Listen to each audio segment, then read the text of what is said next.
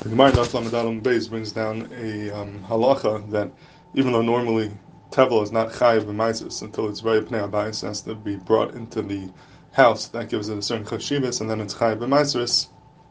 But on Shabbos, Shabbos is an exception, and the day itself of Shabbos is kaveya for chiyuv maisus. Since the achil of Shabbos is chashuv, as the pasuk says, the karosel of Shabbos einig, there's din einig Shabbos, it's machshav, it's achila, and the day itself is kaveya for maisus, even though it's not brought into the home. Question is, what's the din by Yom Tov? Does Yom Tov also have this chiddush, and Yom Tov is kaveya for maisus, just like Shabbos, because it's achila is chashuv, or not? And the Shar Melech brings down the Meiri, who seems to say, as a Davar Pashut, that Yom Tov, in one shot, he says Yom Tov would not be kaveya for maisus.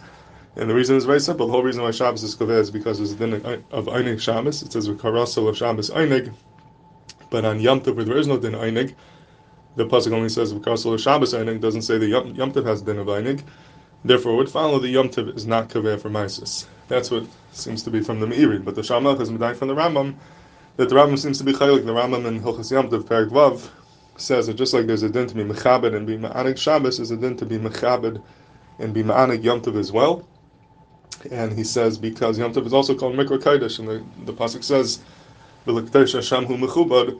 Sounds like anything which is called Mikra Kodesh is din of einig, and therefore the Rambam seems to be learning that the din of a karasel of Shabbos einig is going on Yom Tov as well. And being that there's a din einig Yom Tov, just like there's din einig Shabbos, so it would follow the Yom Tov would be kaveya for maisus.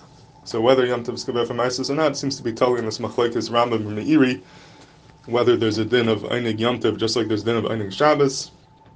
That's how the Shar Melech sets up the machlokes. It's mefursam bei medrasha to bring a interesting raya from the Einig Yom Tov, not from what's in the Sefer Einig Yom Tov, but from the name of the Sefer Einig Yom Tov. Einig Yom Tov was written by Yom Tov Helper in the 1800s from Bialystok, a very chashuv Sefer. His name is Yom Tov, and he called his Sefer Einig Yom Tov. So from the fact that he called his Sefer Einig Yom Tov is a shtickle smachla davar that he held that there is a din of Einig on Yom Tov, like it's mashma from the Rambam.